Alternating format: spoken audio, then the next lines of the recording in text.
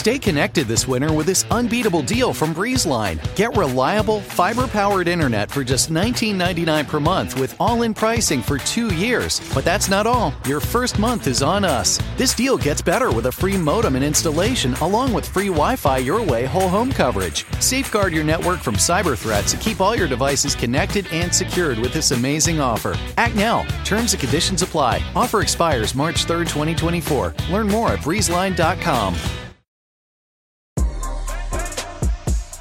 Hey, this is DeRay, and welcome to Pod Save the People. In this episode, we have me, Clint, and Sam. Brittany's not with us this week because she was traveling, but you know that Brittany's spirit is always in the pod, so in a way, she is still here.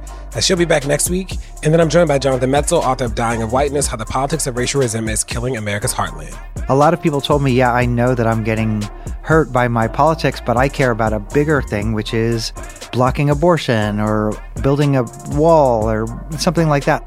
Now, the word for this week is that, I'm really sensitive about sort of feeling like I owe people things around me, like whether it's my time or my energy or words or whatever.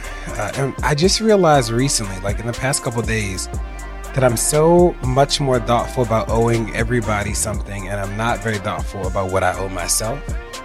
And I really had to own in this last 48, 72 hours, that I owe myself some things, and I'm just starting to acknowledge that. So my word to you this week is think about all the things you owe yourself, and are you following through on those commitments? Let's go.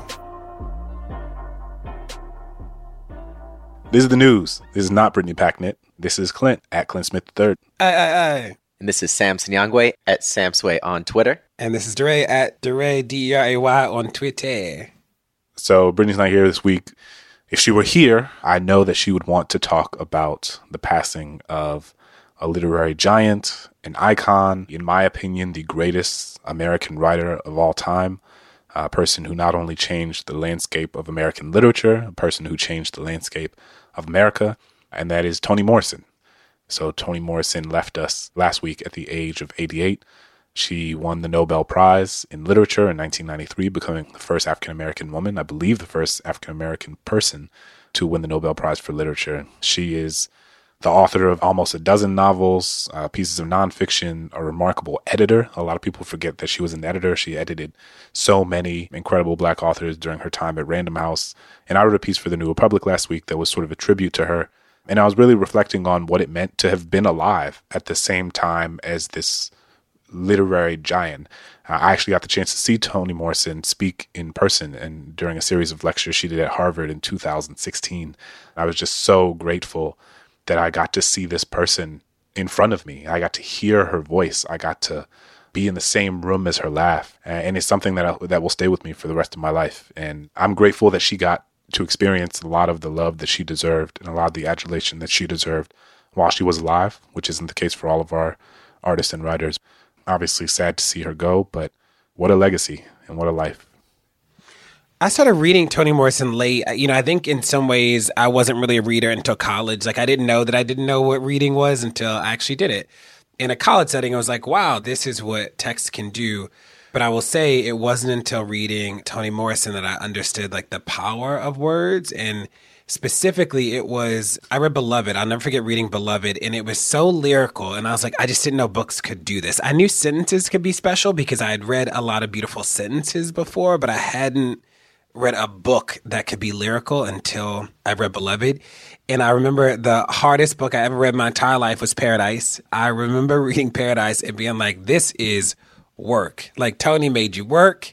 It was not a breeze, but it was work that was deserving of her time. And, I learned so much about what it meant to actually be a reader because of her text. I also say really inspired by the career trajectory she had.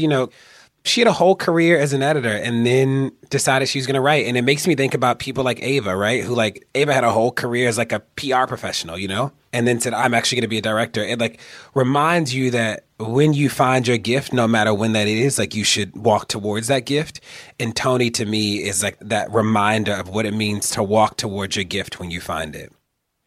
So one of the things that was fascinating was reading and rereading her essay from 2016, right after the election, called Making America White Again. So there's a quote here. I'm just going to quote from her writing. says, so scary are the consequences of a collapse of white privilege that many Americans have flocked to a political platform that supports and translates violence against the defenseless as strength. And I just sat with that quote for a while because, after seeing not one, but two mass shootings successively and all of what we've seen under now almost 3 years of this administration, I think going back and reading over in her writing the impact that this election actually meant, what it meant for what was to come in terms of violence, in terms of white identity, and how that was becoming even more dangerous, even more radicalized, even more translated into much of what we've been covering, what we've been talking about, and what we've seen in this country over the past 2.5 years. It was really prescient, and Toni Morrison will definitely be missed. Just a side note, I didn't read the book Beloved. I do remember when the movie came out in 1998. I was only 8 years old. And I couldn't really fully understand sort of what was happening at a much deeper sort of, sociopolitical level. But I just remember seeing that movie and not only being sort of frightened, but it just stuck with me in the power of that movie. So, again, I think she's definitely one of the greats. So for my news, I want to talk about a new report that came out from Georgetown University's Center on Education and the Workforce, and it's called Born to Win, Schooled to Lose, Why Equally Talented Students Don't Get Equal Chances to Be All They Can Be. And so broadly, this report is talking about how if you are born into poverty, if you are born into a low socioeconomic status, you are less likely to end up in a position of affluence, less likely to end up in a position of middle, upper, or middle class life or high socioeconomic status than your counterparts who may not have done as well in school, but were themselves born into a higher socioeconomic status. Or it's also talking about how your educational experience is fundamentally entangled with your class status, right? And that, let's say you are someone who isn't doing well in school, your parents can invest resources into you, from tutoring to more books to computer and technological programs and time, right? Part of what affluence gives you is time and space, or gives you the tools to give your child the time and space that they need in order to bring their grades up, to bring their scores up, in a way that is simply not the case for folks coming from low socioeconomic backgrounds, because there's less social and cultural capital from which to pull. And so part of it is that parents don't even know where to go if their young person is struggling. And even if the young person is doing well, there are so many different factors facing the lives of those young people as they move throughout their academic journey. I think of students I taught who were brilliant, but also couldn't take advantage of the same extracurricular academic enrichment activities because they had to go home and take care of their younger brother or sister because their parents couldn't afford a babysitter, or they couldn't participate in debate club, or they couldn't participate in a range of academic activities, or they couldn't get the additional support that they needed to build an even more robust sort of academic and intellectual foundation upon one that was already. This matters for students who are both successful already and not giving them the opportunity to become even more successful than they are, and serves as something that's kind of prohibitive, or serves as an impediment, like their low socioeconomic status and the sort of larger social and political context surrounding that serve as an impediment to their upward mobility. But also for students who may not be doing well, wealthier parents can invest resources into the lives of their students in ways that other parents simply cannot. And one key point that they talk about in the study that I thought was really interesting is that, for example, among the affluent, even a kindergartner with a test score in the bottom half has a 7 in 10 chance of reaching a high socioeconomic status among his or her peers as a young adult.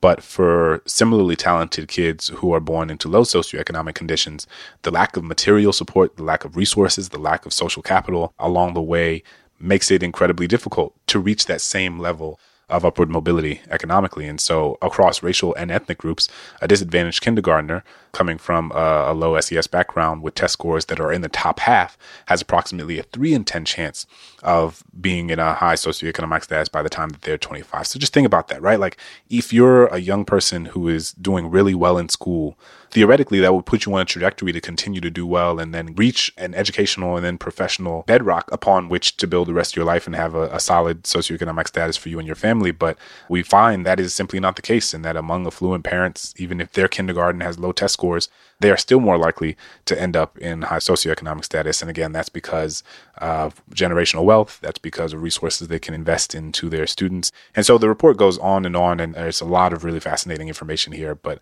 I thought it was something worthy to bring to our attention. So this is even more evidence that meritocracy in America is a myth, that the idea that education is sort of the great equalizer is the way to go from low socioeconomic status to high socioeconomic status is just not borne out by the data. And what that means is that we need to be talking about solutions that go way beyond education, solutions that involve redistribution of wealth, because ultimately this is about the fact that folks who already have resources are able to transmit those privileges intergenerationally, regardless of the underlying merit or work ethic or any sort of characteristics of the people who are actually in those positions. And this report defines socioeconomic status in a way that is somewhat limited, looking at household income, parents' educational attainment, and parents' what they call occupational prestige.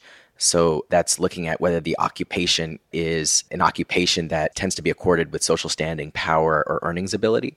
And that's sort of an interesting indicator to use because it doesn't actually take into account wealth, right? So when you take into account wealth, the situation gets even more dire, right? So not only do things look bad with regard to socioeconomic status as defined in this report, but if we're going to use wealth, then even folks who have similar levels of, let's say, occupational prestige, so maybe you're a black lawyer compared to a white lawyer, maybe you have the same household income and educational attainment, but even under those circumstances, you're actually, if you take into account wealth, you could be in a vastly different economic status as a black person than a white person, with all three of those characteristics being held the same. For example, a report from Prosperity Now found that if the definition of middle class accounted for total wealth instead of income, then only Black and Latino households with graduate degrees would be considered middle class compared to white households with a high school diploma or higher. So I would love to see an analysis like was done in this report, Clint, take into account wealth, because that would produce findings that are probably even more dire with regard to the ability of folks, particularly Black and brown folks who are performing well in school, to actually be able to attain the same economic status as white folks who are not performing well in school, but come from a background of intergenerational wealth. I was struck by the findings that you both sort of know. I will say I was a little surprised about the lack of any conversation about the role of a teacher or teacher quality. It sort of references schools as these places that exist regardless of the quality of the people in them. And I was just surprised by that. So with that said, I do think the findings were interesting. There were a set of things that really surprised me. So the idea that wealthy families can spend 5 times as much on enrichment activities, and they define that as everything from books to tutoring. I thought that was interesting. Another thing that was interesting is that they note that over a quarter of kids in the lowest socioeconomic status live in communities where buildings need repair, where only 4% of families in high-income communities live in neighborhoods where the buildings need repair. And I thought that was interesting. They referenced the studies that talk about the impact that feeling unsafe has on student achievement, which I think is interesting in this context.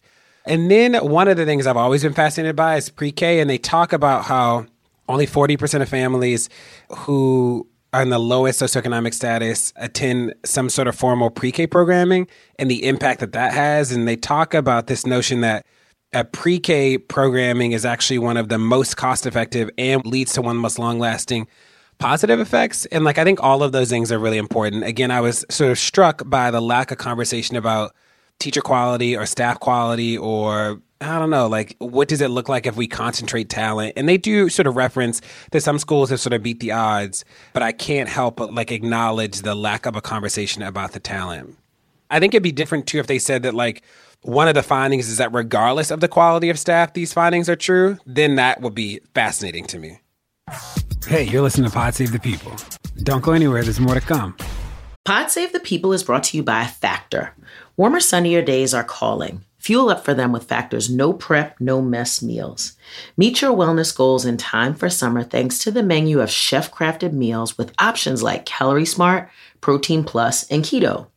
Factor's fresh, never frozen meals are dietitian approved and ready to eat in just 2 minutes. So no matter how busy you are, you'll always have time to enjoy nutritious, great tasting meals. With 35 different meals and more than 60 add-ons to choose from each week, you'll always have new flavors to explore.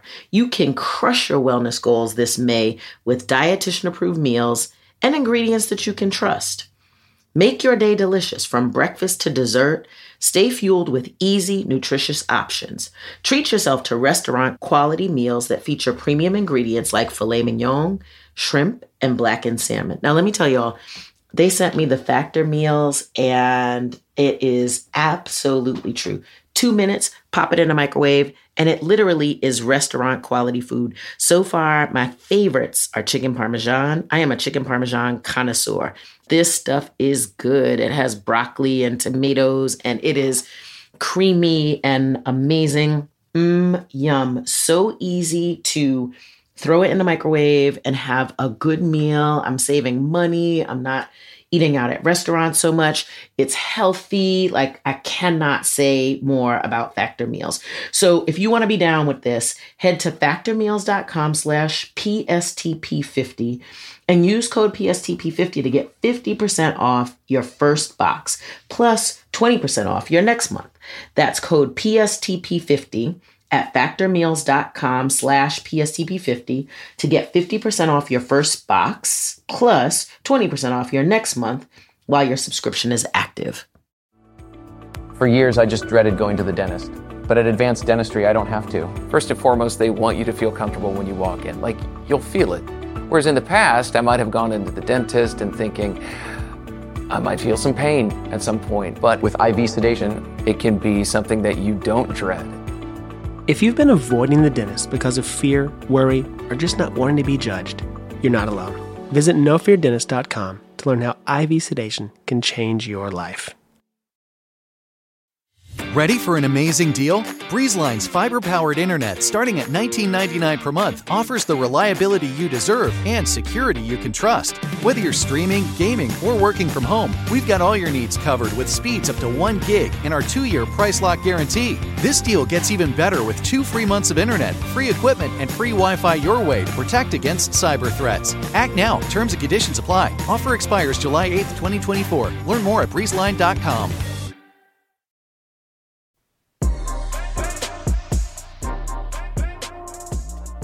My news is about the bombings of Hiroshima and Nagasaki in World War II. So this past week was the 74th anniversary of those bombings. These are the only 2 occasions in which nuclear weapons were used in the context of a war against another population.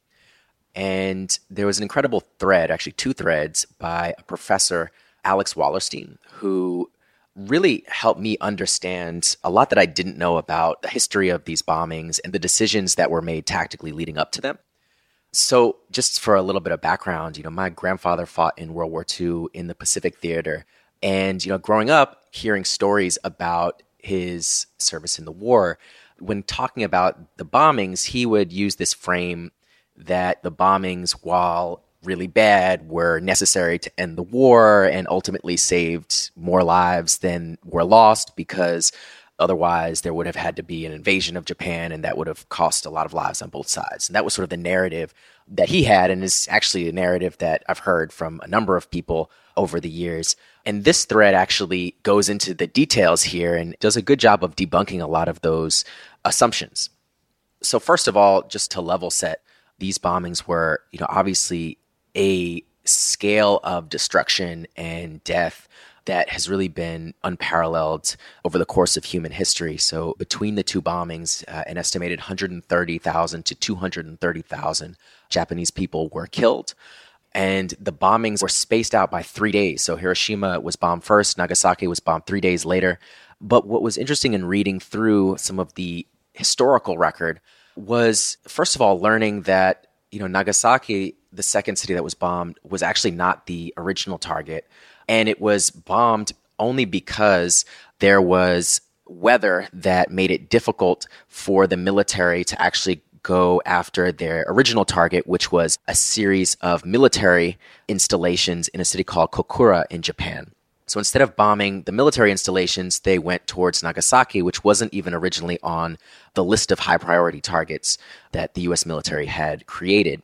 Moreover, when they ultimately dropped the bomb, they dropped it not where they had originally planned to drop it, or even in the area of Nagasaki that military planners had identified as strategically important because of the presence of, military installations and factories. But instead, they dropped it on an all-civilian area of Nagasaki, which they attribute to the weather. But again, this is something that they don't teach you in school, certainly. What was also fascinating about this was that this narrative that I was told, and I think many of us were told, around these bombings being to some degree necessary, the narratives tended to focus on the bombings being a strategy of forcing Japan into an unconditional surrender, therefore stopping the war and further loss of life. But it turns out that, first of all, Truman himself, the president at the time, didn't explicitly authorize the second bombing. Rather, that was a decision that was made by lower level folks within the U.S. military after the first bombing. Not only that, but the Japanese high command actually did not know of the Nagasaki bombing before they learned of the Hiroshima bombing. Apparently, they had just received notice that Hiroshima was bombed at the time that the bomb was dropped on Nagasaki. So it wasn't like there was a waiting period to figure out whether the first bombing was sufficient to get that surrender before the second bomb was dropped. And then finally, what was also fascinating in reading through this was the impact that the bombing had on, first of all, President Truman's conception of the role of nuclear weapons in war. So specifically after this bombing, President Truman decided to keep control over nuclear weapons out of the hands of the Defense Department and instead to put them under civilian control through a new civilian agency, specifically because he was worried about the military using these bombs as if they were any other type of weapon in future wars. And then the last thing that was interesting in just reading through this was actually going through some of the documents estimating the death toll in Nagasaki. And I didn't know this, but they actually used records of schools and the number of school children as a way of estimating how many people had been killed.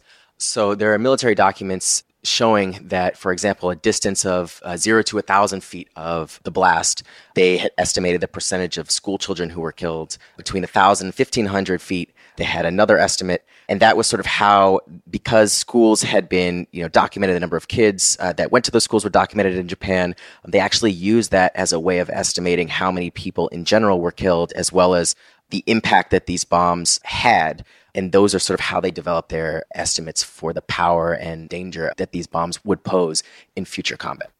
So much of the way that I was taught as a child about World War II was, unsurprisingly, through a very sort of U.S.-centric, jingoistic framework. And I remember it wasn't until, maybe like a few years ago that I learned how many Russians died in the war. So much of World War II was almost made it feel as if it was like the U.S. versus Germany and Japan. And there were some other, Britain was there and Russia was there, but it was really U.S. mobilized, handle business. It was all us. We're so great. The Great War saved all these lives. And I remember learning that 28 million Soviet people died in World War II. And I learned that it was 14% of the entire Soviet population. Our deadliest war was the Civil War, in which around 700,000 people died. And those were mostly combatants. And generally, I just think it's such a helpful reminder to think about what this war meant, or what any conflict means, from a non-U.S. perspective and from the perspective of the people who ostensibly, even in this context, ostensibly were our enemies in this war, if we want to frame it that way. But a reminder that these are people, right? That these are kids and families, and so many of these people are not reflective necessarily of the military or government who pretends to fight on their behalf. I think it's just so important to think about these things from the context of people who are not living within our borders. One of the things that this sort of brought up to me is that you shouldn't have to go to college to learn the truth about the biggest things in history. And I think about how, if not for Twitter, we would have never seen this thread that Sam brought to us by a professor. I also didn't know that there was ever a point in time in the country's history where the army was in control of any military weapons solely without civilian power. So one of the things the historian notes is that the bomb in Nagasaki actually led to Truman taking away the power from the military to decide when and where they were going to deploy bombs themselves. He is the person who enforced the president being the holder of the nuclear codes and the nuclear weapons. And in my mind, the way I've been taught about the premise of the American government was that it was civilian control of the army. Like, that was the whole idea. And then you learn that, like, it's not really civilian control of the army if the army can choose when and where they want to put nuclear bombs. Like, that's sort of wild. It also was a reminder, too, of how some of the biggest things in history are actually at the sway of natural forces. So one of the things that you brought up, Sam, and that the historian notes is that, like, part of the rationale for dropping the bomb so quickly and where they dropped it was literally because of weather. Like, the weather precluded them from dropping it somewhere else. And Clint, I hadn't even thought about, like, the sheer percentage of people killed until you said it. And, like, you know, you wonder why people hate America for a host of reasons. It's like, you're right, that, like, even the Civil War wasn't, 25% of the people in the country. So this was my reminder that I wish I didn't have to enroll in a college program to, like, get a This Is Actually History course taught by a historian who was an expert, and would love to figure out how I can learn more outside of Twitter. So my news is an article by Mother Jones. It's about the Patriot Act warrants that is referencing a study that just came out of EFF, the Electronic Frontier Foundation, which we love. And what they note is that there was a special law passed right after 9/11 as a part of the Patriot Act, Section 213, that essentially expands the federal government's power to do what's known as sneak and peek warrants, where they can essentially just, like, go into your house, like a no-knock warrant almost at the federal level, so that they can go into your house if they think that doing something else, like giving you notice, might tip you off or you might destroy evidence. And what the EFF finds is that from 2001 to 2003, this is right after 9/11, is that about 4,000 requests were processed. And then within 3 years, that jumps to about 11,000 requests. So there's a huge jump in just this idea of sneak and peek warrants being used. Now, here's the kicker. Out of roughly 4,000 total requests for this warrant in between October 1st, 2009 and September 30th, 2010, 3,000 of them were for narcotics cases, and only 37 were for terrorism cases, like 37 total. That's around 0.9%.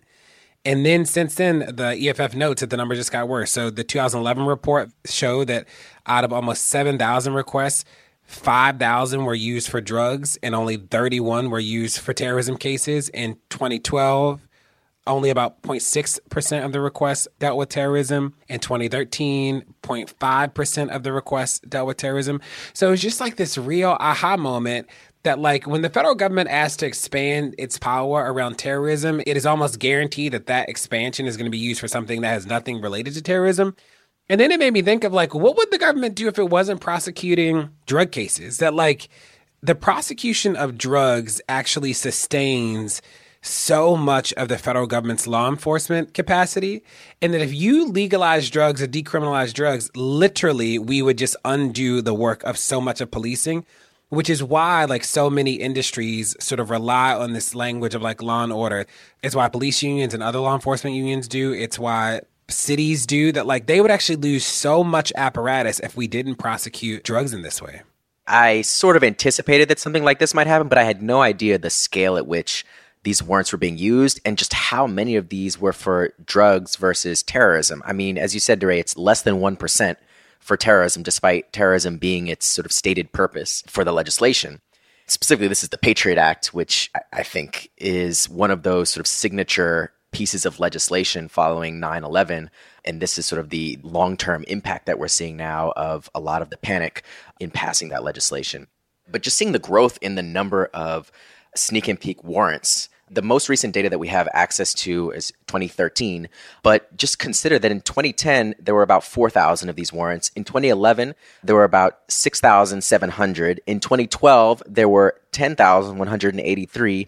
In 2013, there were already 11,129. So we've gone over the space of 4 years, we've gone from about 4,000 all the way, more than doubled it, to 11,000. And it just makes me wonder how many we're at now, especially under this current administration.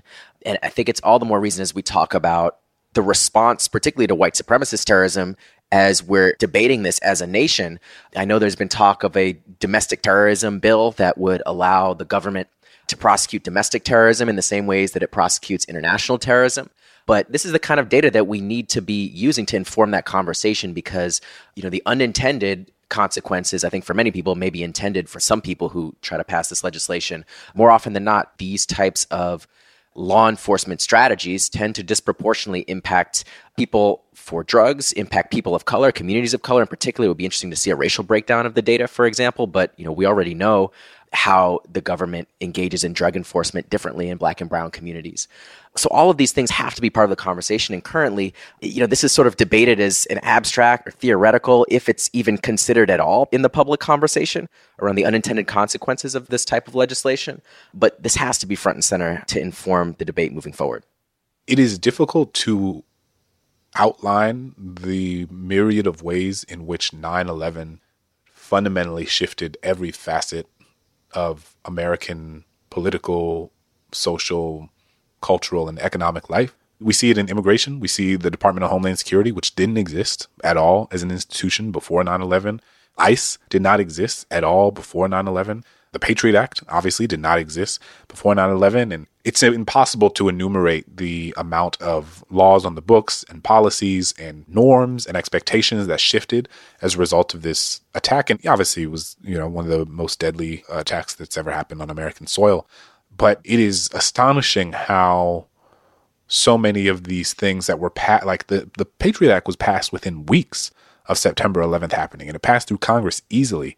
And now, we're almost 20 years out. And I think most Americans don't understand the extent to which the Patriot Act impacts every facet of their lives. I mean, one example, there was a piece written a few years ago by a professor of education, and she was talking about this data that showed how the membership rolls of Muslim student associations and Muslim student unions across the country since 9/11, how they shrunk exponentially after 9/11 and after the Patriot Act passed.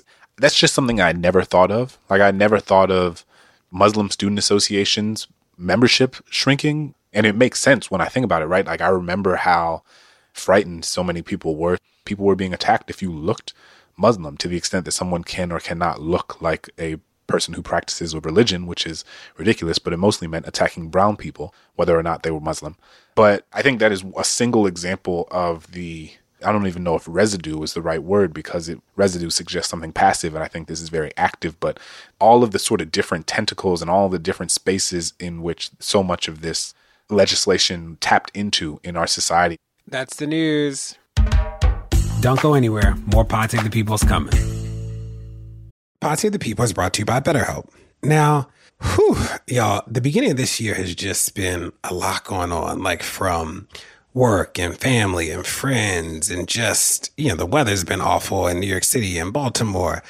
There are a lot of stressors happening, big and small. And when we keep them bottled up, it can start to affect us negatively. Therapy is a safe space to get things off your chest and to figure out how to work through whatever's weighing you down. If you're thinking of starting therapy, give BetterHelp a try. It's entirely online, designed to be convenient, flexible, and suited to your schedule. Just fill out a brief questionnaire to get matched with a licensed therapist and switch therapists anytime for no additional charge. Get it off your chest with BetterHelp. Visit BetterHelp.com/people today to get 10% off your first month. That's BetterHelp, HELP.com/people. People think the new fresh fragrances from Glade are fresher than fresh, like artist Priscilla. This smells like houses in the Hamptons, champagne toast down in Brazil. Smells like anything you think could happen, probably will. Explore the new Glade Fresh collection today. Napa! Silence is golden, especially when it comes to brakes. That's why Napa Silent Guard are built to be one of the smoothest and most quiet brakes on the market. Made with fiber-reinforced shims that eliminate noise for the life of the pad, rubber-coated hardware for a better fit, and quality design that meets and exceeds OE performance. Silent Guard brakes deliver the stopping power drivers demand. Available now at Napa locations nationwide. Napa!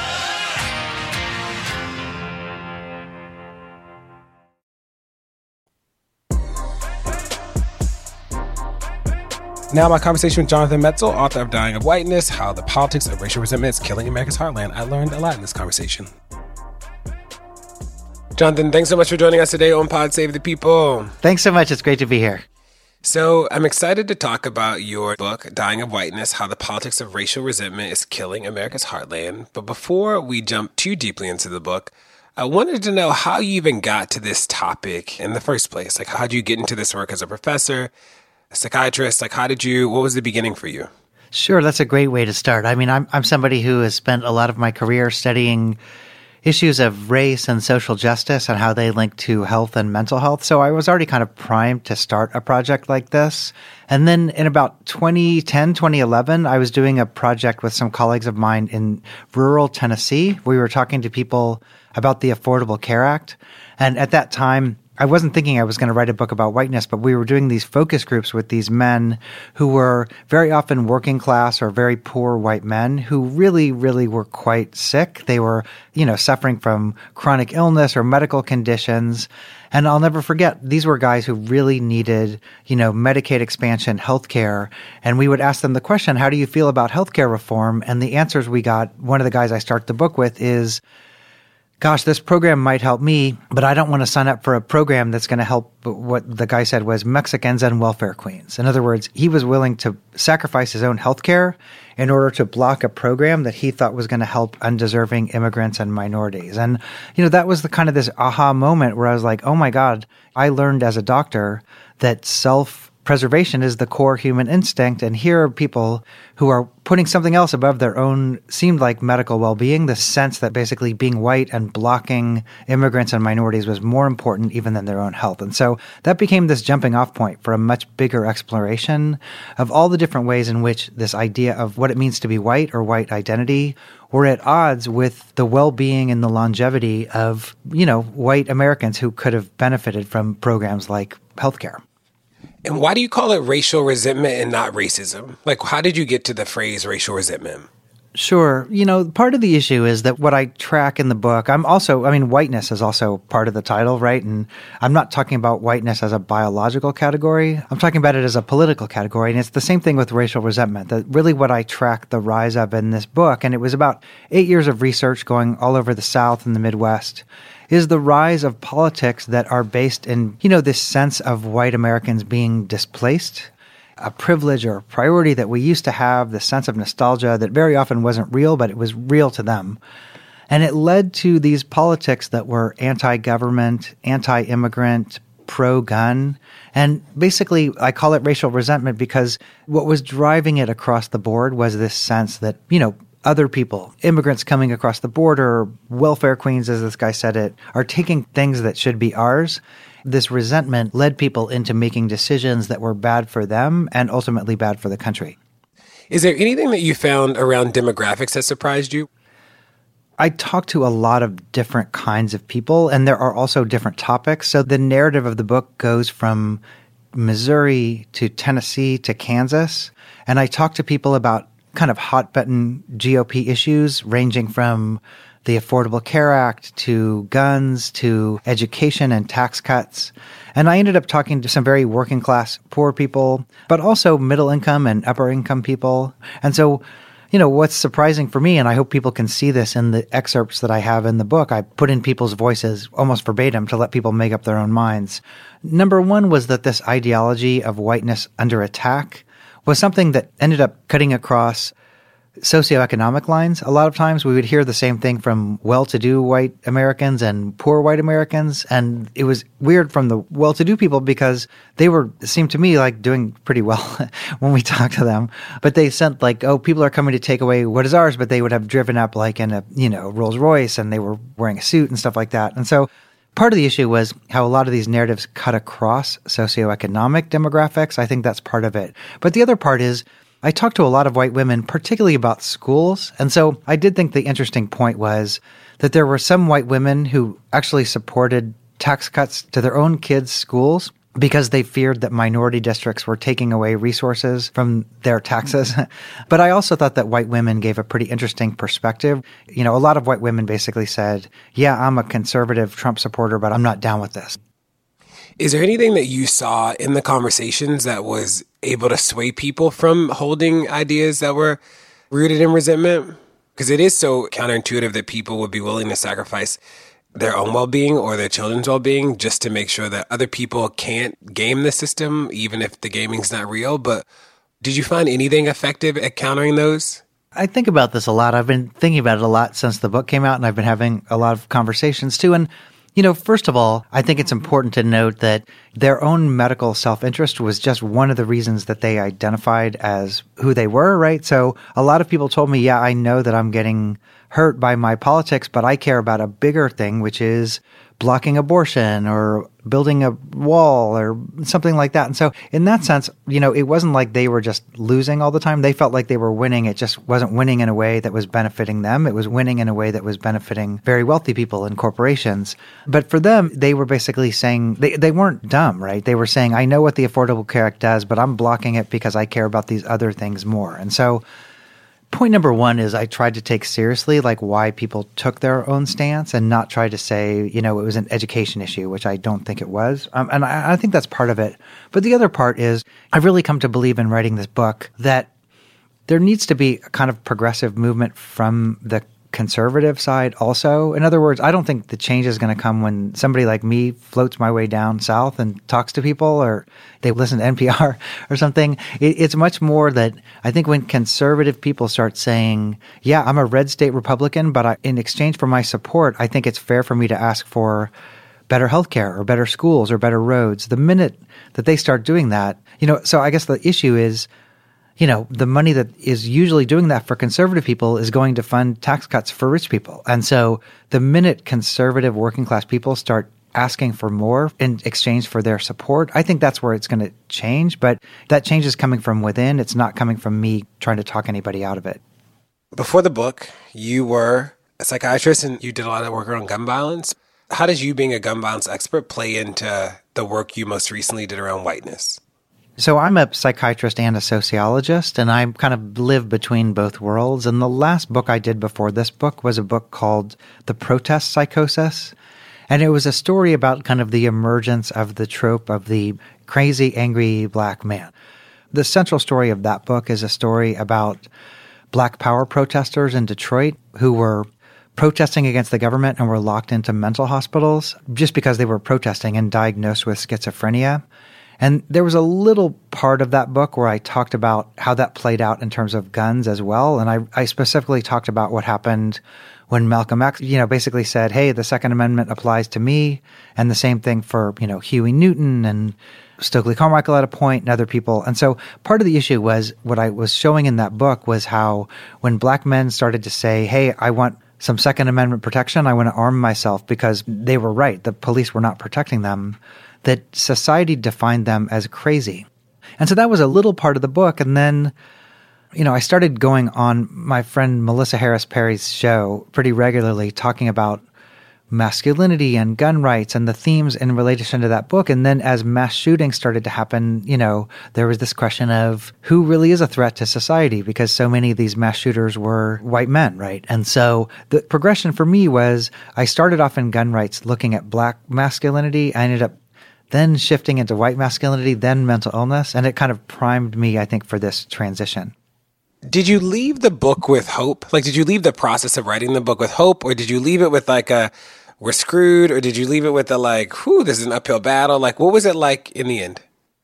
What I've tried to do in this book was just make clear what the issues are, right? And it's not just the policy issues. We have major existential questions about the kind of healthcare we want to provide for people, about how we want to allocate our resources. Do we want to continue to invest in rich people, which is what we're doing with the GOP tax bill? Do we want to have a society where there are guns everywhere? Or do we want to have a society where we can respect Second Amendment gun rights on one hand and have some reasonable laws that protect safety on the other? And so on one hand, we have a 2020 election coming up where the issues could not possibly be more clear.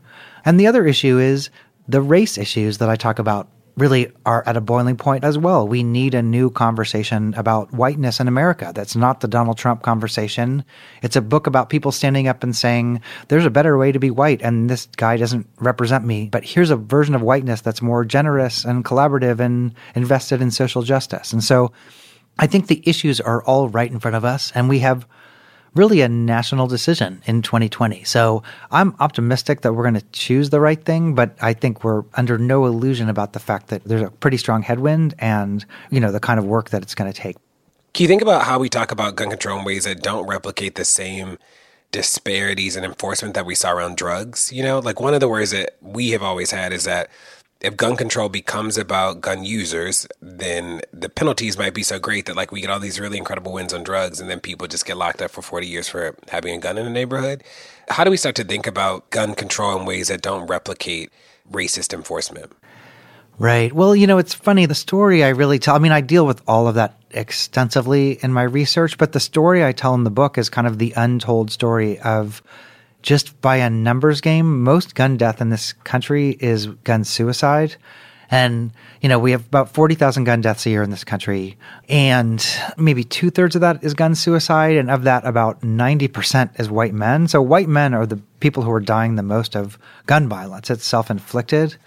And so part of what I argue in the book is that we need better policies that actually look at enforcement of common sense gun solutions that actually target white men a lot more because they're the people who are dying, right? And so, that of course goes up against everything the NRA says and everything the gun rights movement says. But it was kind of like, when I started to crunch the data, I thought like, why, for example, why is the NRA blocking research on gun suicide prevention? Why is the NRA blocking policies that really would help their core constituents, white men? And so part of what I argue, in addition to, exactly what you're saying, which is, gun crimes become another way of incarcerating communities of color. But it was also notable for me the absence of any kind of initiative that targeted white men, even when white men were dying. And so I'm not saying this to say, white men are dying, damn it, Jim, or something like that. But I did think that if we brought whiteness into the conversation about gun laws and gun death prevention, that it might help level the playing field a little bit more. It is interesting because you're right about the narrative is not that 2/3 are suicides, Who got us so far away from that narrative or like the truth? Yeah, the NRA has been blocking research for about 30 years and its friends in Congress. And so there's just a big, huge gaping hole in knowledge. Gun manufacturers have suicide prevention programs, but you can't mention a gun as being a risk factor for gun suicide, which seems to me hard to commit a gun suicide without a gun. And so there are all these ways in which common knowledge is being shaped by these very powerful forces that really are, making this epidemic. Gun suicide has gone up 20% in the last decade. They're making it invisible to the detriment of their own supporters. That's sort of nuts. That's why I learn something new every time we have a conversation. Are you supporting anybody for president yet? Writing this book really did a number on me in terms of how I think about this. I will say I'm listening very closely, and I'm listening in a different way than I probably would have otherwise. And so things that I probably would have supported as slogans before, like Medicare for all, for me are red flags in a way. It's just too easy to dismiss that point, in my personal opinion, because it sounds like Obamacare for all. Look at what happened with the Affordable Care Act.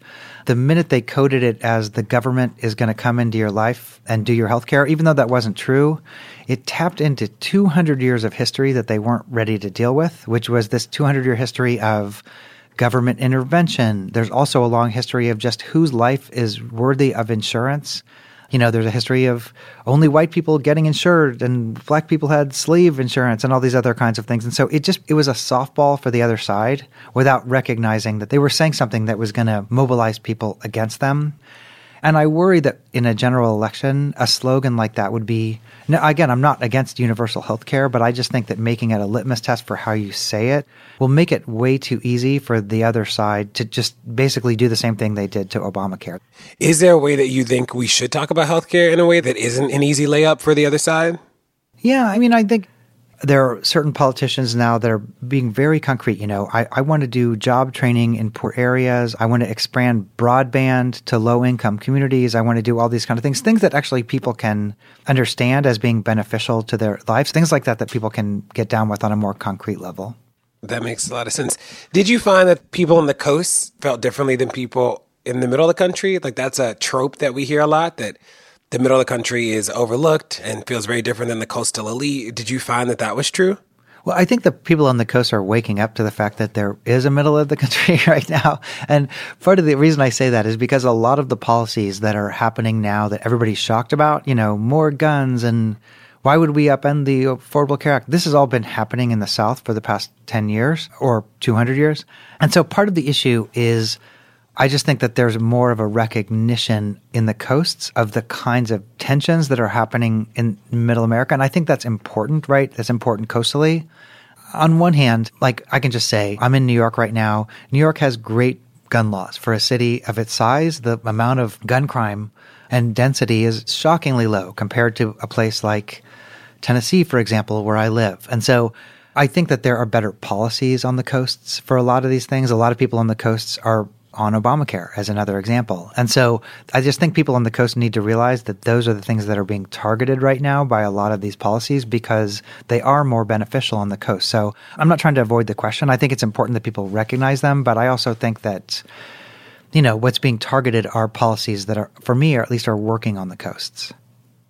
Can you also talk about the book, Dying of Whiteness, seems to focus so much on social welfare programs?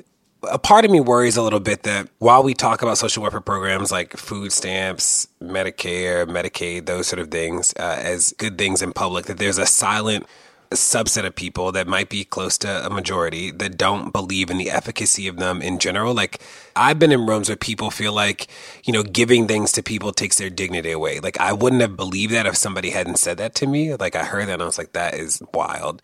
Do you think that there's space to make a case for public welfare programs in a way that you think will resonate with a lot of people? Yeah, it's funny. The Affordable Care Act is a great example. The Affordable Care Act was not a government program. It was a collaboration between government regulatory entities and private healthcare insurance, right? And so it was a public-private partnership. And the minute they started saying, Uncle Sam is in your room doing there were crazy ads of Uncle Sam with a speculum, doing your wife's exam and stuff like that. So the minute they just started calling it a government program, everybody forgot that it actually wasn't totally a government program. And so part of the issue is there is on one hand this stigma about government programs that has to do unavoidably with race and who's gaming the system.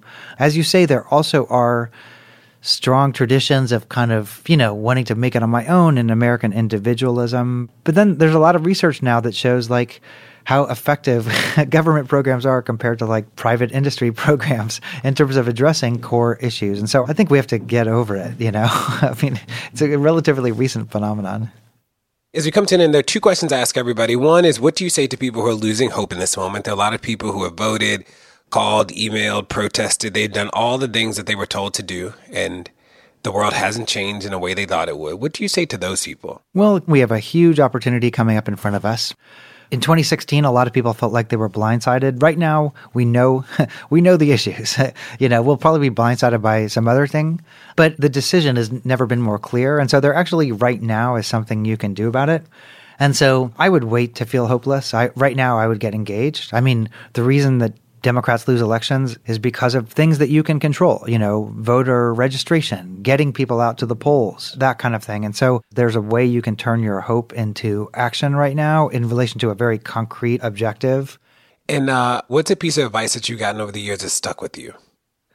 I started off in medical school and I liked being a doctor, but it just wasn't really for me getting at these issues of social justice and health equity and other factors. I felt like I needed to do something else with my life. And it's hard because when you're in a professional track, all the pressure in the world is telling you, oh, you put in all this time for medical school, you might as well just stick it out for the rest of your life. And I got a lot of love and support from people I care about along the way.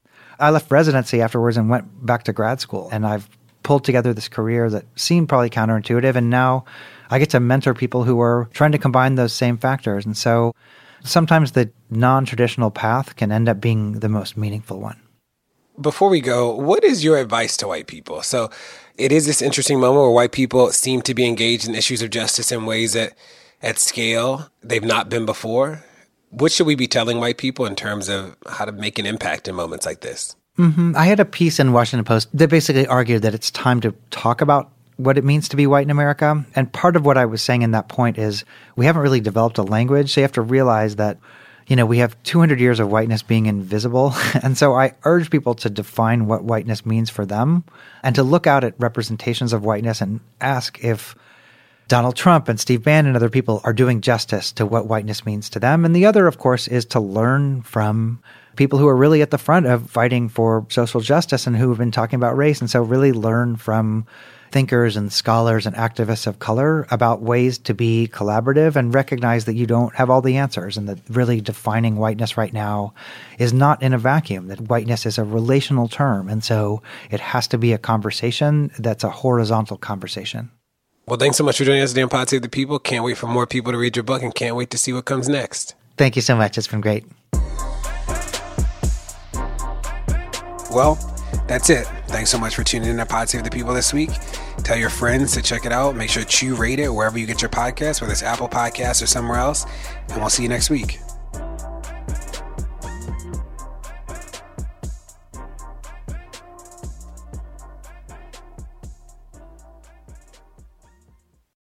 Sofas, recliners, love seats, everything is better in leather. Discover the new leather collection at Ashley, where bold meets durable. And wait a minute, who's been finger painting on the couch again? That's okay, leather is easy to clean. The new leather collection at Ashley is built with the durability you need for the whole family. Yes, pets too. Luxury is meant to be livable. Shop chairs starting at $499.99 and sofas at $599.99. Ashley, for the love of home.